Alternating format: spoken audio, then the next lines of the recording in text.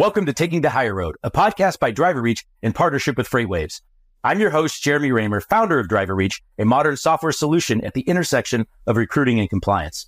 With over 20 years in the trucking industry, both on the carrier side as well as the vendor side, I bring a wealth of expertise around all things recruiting, retention, and compliance.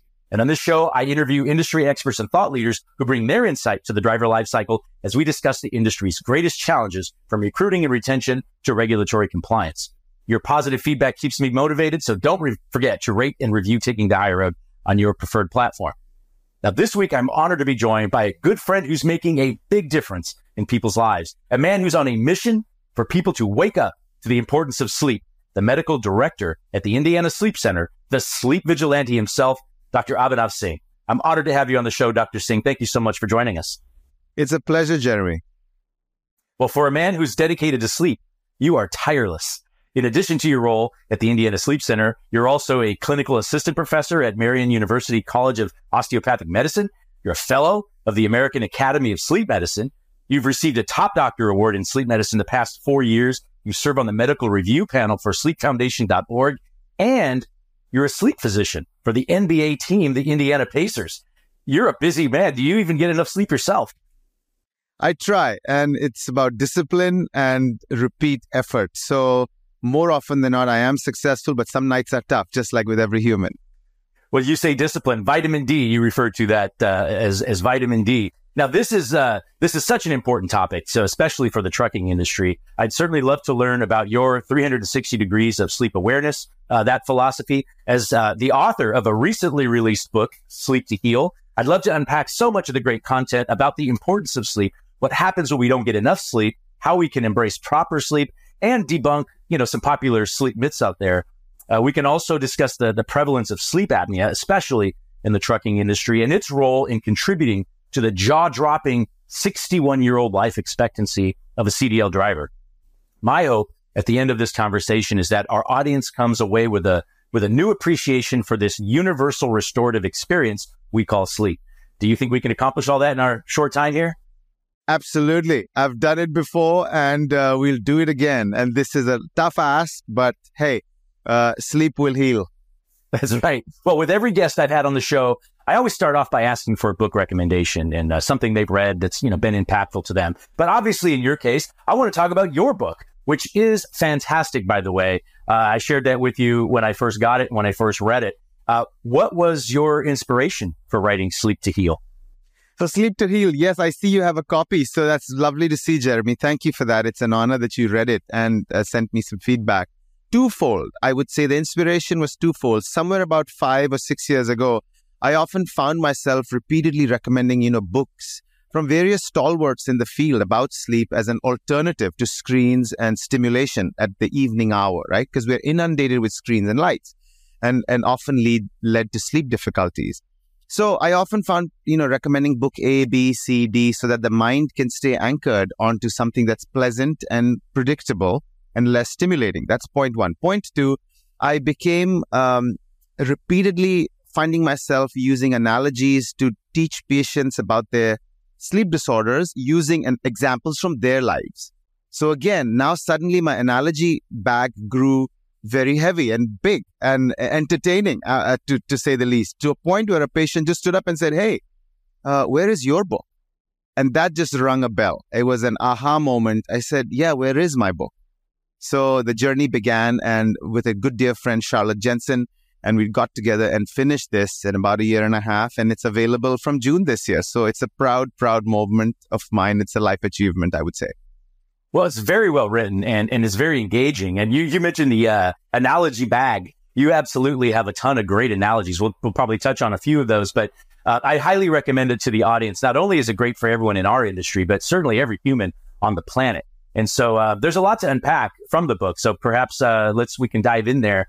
So now, personally, I've become increasingly passionate about health, longevity, especially as I work in an industry where so many are dying or suffering. And also because I've crossed the half-century mark myself and would definitely like to see my children grow old and enjoy grandchildren.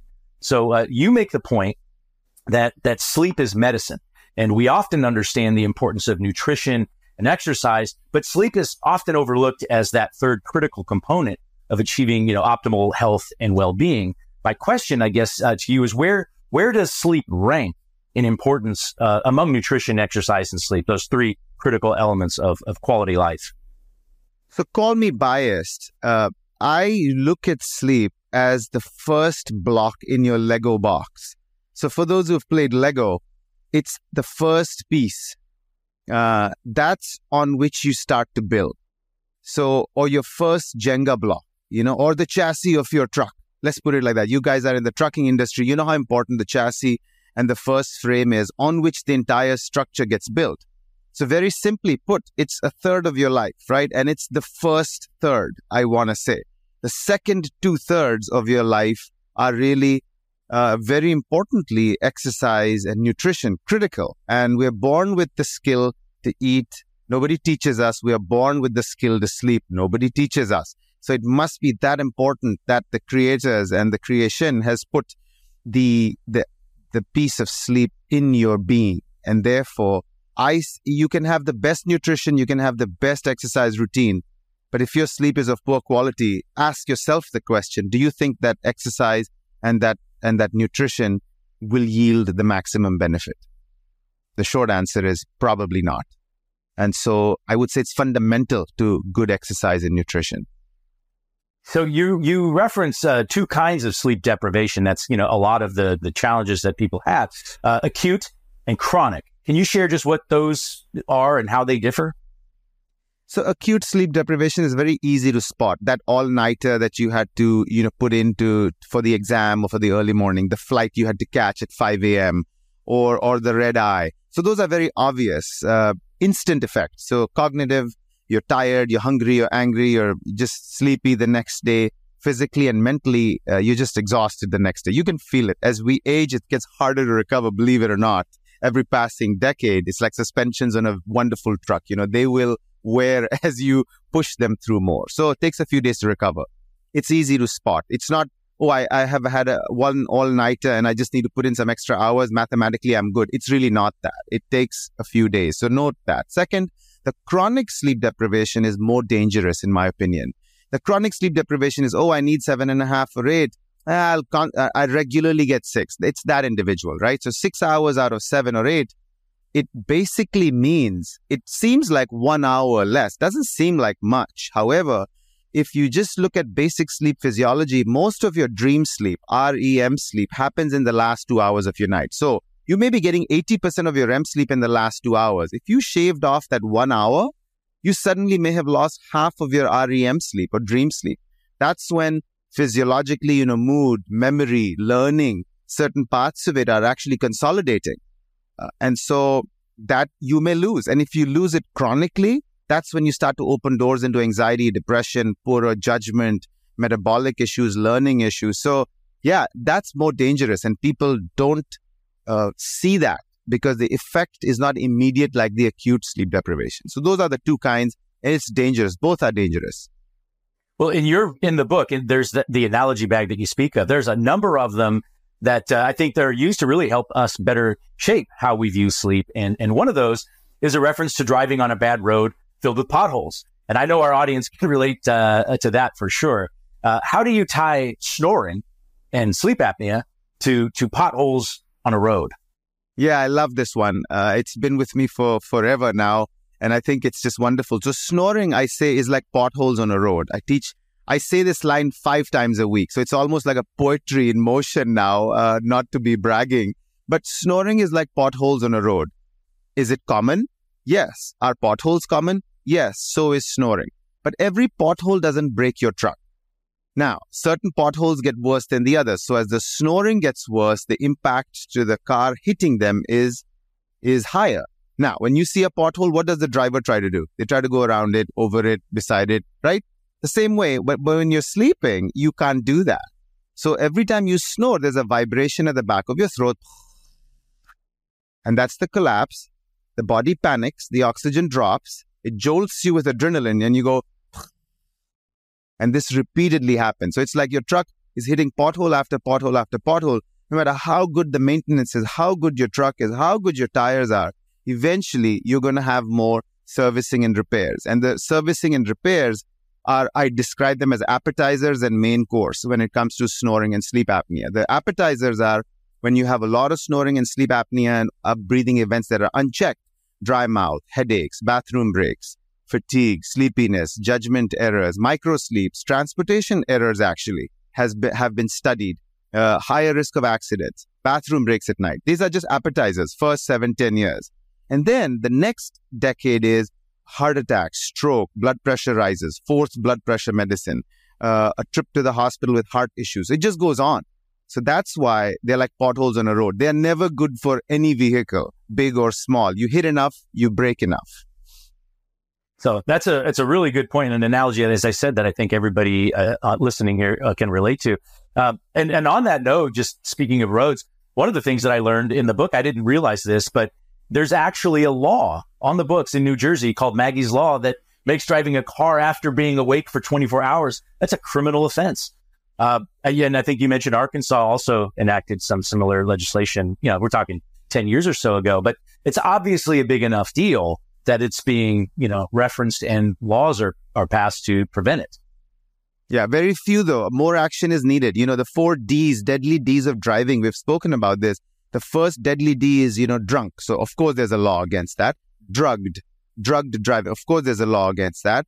And then the third is distracted. So phones, other things. There are laws in many, many states now that you can't be on an active device while driving. But the fourth deadly D of driving is drowsy driving. And very few laws, like you say. So you can count on your fingertips how many states have good laws against it. Sadly, we need to do more. So and back to the analogies, you also reference an analogy of a personal sleep elevator with 8 floors representing 8 hours of sleep. Can you elaborate on that? Because I think that is really educational for kind of to your point earlier about what is happening at these different stages and why it's so important, why each of them are so important. Yes, again, the design is just fantastic. So the first half of the night, let's say 4 hours, let's pick 8 for the purposes of calculation. Remember, 7 to 9 is what fits most adults. 8 is an easier, even number to chase. So even if you miss and you get 7, 7.5, you'll generally be okay. The elevators I describe as, the first floor, second floor, third, fourth, all the way up to 8 is deeper and more restorative sleep as you get higher. And remember, the 8th floor is the penthouse, right? So if you got to 8, who doesn't like hanging out in a penthouse on an Airbnb if you were to get upgraded, right? So I tell people that. And as you get higher and higher, the accommodations get more luxurious for your own health. And the accommodations are basically your health, right? So the returns on your health. And as you start sleeping, the brain waves start to get slower and bigger. That's how we know physiology. So we have these stages 1, 2, 3, and dream sleep, dream state, REM sleep, where actually the brain gets faster, quicker for a little bit, and then again goes to slower, bigger. And then again revs up and slow. It's like, a car parked in neutral and the driver keeps tapping the accelerator on neutral to just rev up the engine and warm it up. And then, so it's interesting. And every state, so the first half, a lot of repair takes place in the body, growth and repair. So growth hormone releases are very high in the first 3 to 4 hours when you're getting this enriching slow wave sleep, it's called. And at that point, you're having a lot of pro-inflammatory chemicals releasing. So that means all your germs, your infections are being cleared and your fatigue is being, removed. Your muscles are being repaired. All the toxins are being removed. Trash is being removed. Second half, a lot of anti-inflammatory chemicals get released. And we've talked a lot about that in aging world, right? So anti-inflammatory chemicals are now collecting all that warfare that has taken place between your soldiers and the infections and the, external intruders in the body. That cleanup takes place. So that it takes a full 4 hours like a washing machine. So once you cut your sleep short, you're losing that last hour. The balance tilts between pro-inflammation and less of anti-inflammation. So now you're getting a pro-inflammatory state. Again, a danger of chronic sleep deprivation. So these are the sort of the very oversimplified ways of looking at it, but nevertheless important ways of looking at it. That's why that 8-hour, luxury elevator takes you to these stages, and you need the whole complement complete that full sleep cycle of yours every night. Well, you reference brainwashing or, pressure washing that takes place. I think of the streets of New Orleans, and I like to go, I love New Orleans. There's a lot of history, really neat architecture, but I like to go at like 7 a.m. I like to get out on the street and go and have some coffee and walk around. It's beautiful, but it's after they've hosed the whole city down, all of the filth from the night before. it's kind of like the same concept. And so, you referenced that pressure washing. Why is that often a neglected stage, so critical? I mean, I know you touched on it being that, the issue there being the imbalance, but I know sometimes the quantity of sleep is adequate, but I know you also referenced that the quality is often insufficient. Can you touch on that a little? Yes, absolutely. So before we forget, the Café du Monde and the beignets of New Orleans are second to none. So I highly recommend people try that. I tried it once, have never found anything better. Back to the pressure washing, right? So once you get into the stage 1, 2, and 3 states of sleep, the stage 3 state is called slow wave or delta sleep, where the frequency is very slow of these brain waves and the amplitude is really high. And it was discovered about 10 years ago or so that the cerebrospinal fluid in which your brain bathes actually increases its pressure and flow through your brain. So imagine, and also they found that the brain cells actually shrink a little. So when they shrink a little, there's gaps that open up and the pressure of the cerebrospinal fluid is higher through it. And you have about 80 billion neurons in your brain, okay? And every time you spend 16 hours waking, there's a lot of metabolic waste produced called beta amyloid. And we know now that if this beta amyloid doesn't get cleared down the road, it fuels the risk of Alzheimer's. So these are tangles. It's like you put your trash out every week, pick your day, and they skip a couple of, weeks in a month. And then what happens? The trash continues to build, right? So that's the overflow tangles we talk about as risk for Alzheimer's. So this higher pressure of the cerebrospinal fluid is essential in cleaning these built up amyloids. So that's what I talk about as pressure washing, and that's critical. And if you don't let yourself get to those deep states of sleep, you will accumulate those waste products and increase risk for Alzheimer's. That's why it's important to not neglect that. Well, I recall there was a big push in the trucking industry, I'd say around maybe 2010 or so, where sleep apnea and its prevalence was widely discussed. And in fact, there was a proposed plan for mandatory sleep apnea screening for train operators. I know bus and truck drivers, but I believe that was abandoned several years ago. But this isn't just a trucking issue, right? You referenced in your book that about 1/3 of us don't get enough sleep. And that's a lot of people who need help. And you also say that sleeping 5 hours or less per night equals a faster death. What are some of the, can you touch on some of the detrimental effects of chronic sleep loss? I mean, that's, again, so many people that this impacts.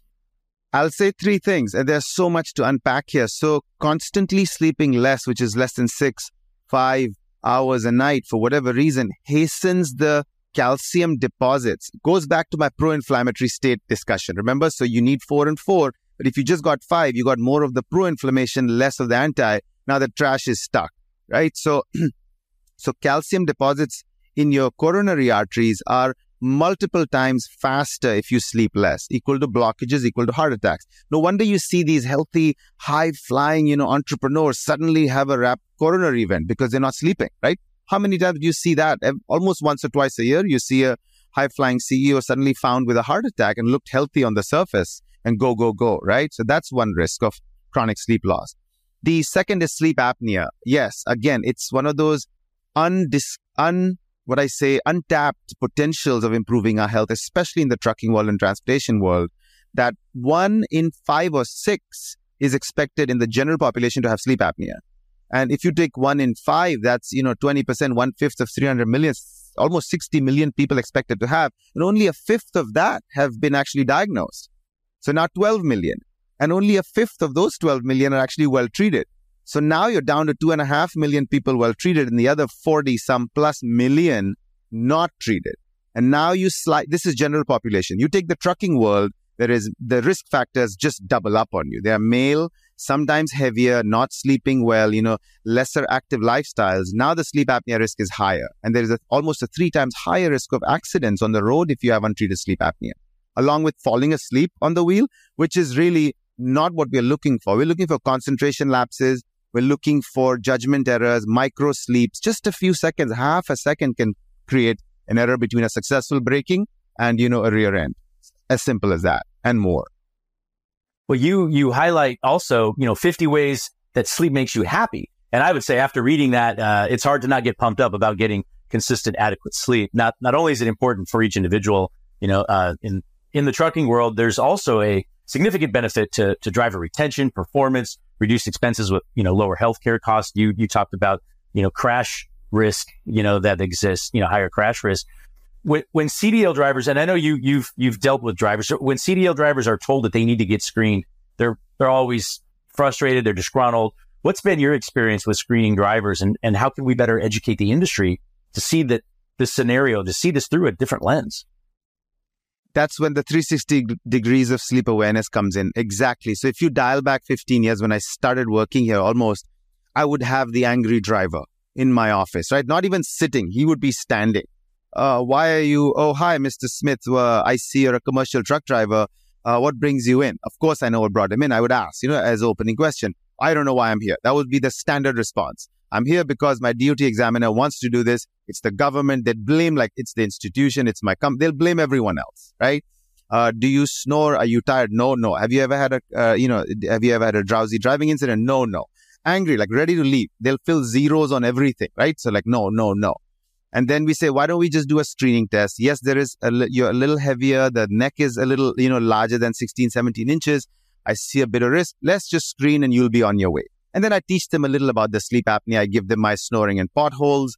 I give them, they're going to retire at some point. They would need some health left over to enjoy that retirement. They're working hard. Fine. I'd get a little bit of buy-in and we do the sleep test. Of course, it would return many times as severe sleep apnea. And then we'd, encourage them to try the treatments because DOT would mandate they have to at least be compliant with treatment before they can get their CDL renewed. They would do that and they would feel good. They would come back in a completely different sort of mood in the next, 60 days. Like, oh, yeah, I didn't know that. I felt so much better. I said, yes, doesn't it feel like driving with the handbrakes up all the time and now somebody lowered the handbrakes, things get easier? He said, absolutely. So this was 15 years ago. A lot of battle used to happen. Now, I'm pleased to say that they'll say, yeah, I need to do this. How soon can you get this done? I have 60 days, 90-day extensions. I know Johnny tried this. It was really worked well for him. Fine, I'll do it. My wife's been bugging me and fine. So it's a lot softer now to explain to them because they know someone who went through this, thank God, who's had a good result. So that's the difference. And a healthy driver, is a happier driver, is a more productive driver. And is a driver who loves their company and, who wants to do more. So, and why not? And they feel cared. It's the right thing to do. I mean, I think for a whole lot of other reasons too, but fundamentally, it's the right thing to do. And I'd say you also have a chapter on the importance of children's health and sleep. And, as we discussed, this is a human issue, not just for CDL drivers. I'm sure there are many listeners who have young children who can benefit from the education that you share in the chapter for children. Now, we just have a couple minutes left, so I do want to get to a lightning round here where we can debunk, or at least reference a few of the myths out there. First one, I just need a couple shots of whiskey to sleep great. How do you debunk that? It feels very good on the surface. Alcohol is a little sedating, but alcohol is a double-edged sword. You may feel drowsy for the first hour or two, but the next 4 or 6, when alcohol breaks down, it acts like darts into your brain. Find me one person, Jeremy, who said, I had 6 shots of tequila. I feel great this morning. I feel great. Not even 4 beers. Everybody generally feels worse because the quality is very poor of the alcohol-laden sleep. Therefore, it doesn't work. Otherwise, there would be no sleep problems. Well, and so another myth is I don't need much sleep. 6 hours works for me, which I think, to be fair, you've already addressed that one pretty well. So let's move to the last one, which is I'm not heavy, so I couldn't possibly have sleep apnea. Fantastic. I love this one, and I hear it 5 times a week. It's the same myth which says I'm not heavy, I can't have diabetes. I don't smoke, I can never have lung cancer. It's something like that. Not true. So everything in medicine has 3 risk factor buckets, as I call it. The first one is modifiable. So weight, lifestyle choices, right, is a common risk factor. The other 2 are not in your control. There is family history and genetics, so father, mother, brother who snored, uncle, aunt. And then the other risk factor bucket for sleep apnea is anatomy, right? So your narrow jaw, your narrow airway space, larger tongue, all add. Being a man, being past 50, 60, 70 years of age can add to increased risk. So yes, heavy is 1/3 of the risk factors, not the rest. Well, I think one of the purposes of your book is obviously to educate the world and certainly everyone who reads the book, just how important this is. And no doubt the more we can properly educate, promote, and encourage accountability, we can make a really big difference in improving the quality of lives and actually do something about that terrible 61-year life expectancy for truck drivers. Again, I encourage the audience to purchase and read Sleep to Heal. They can learn a lot more about not just the book and how to buy the book, but also a lot more about so much other valuable content that you put out at sleepvigilante.com. Thank you so much for joining us today, Dr. Singh. I really admire your passion, your dedication to such an important topic. You're saving lives. Thank you. Loved being here. Thank you. And thanks for joining me for another episode of Taking the Higher Road and for spreading the word to your industry peers. We really appreciate it. Remember, you can submit any question or comments, including those which may appear on upcoming deeper dive segments at podcast@driverreach.com. Until next time, thank you for taking the higher road.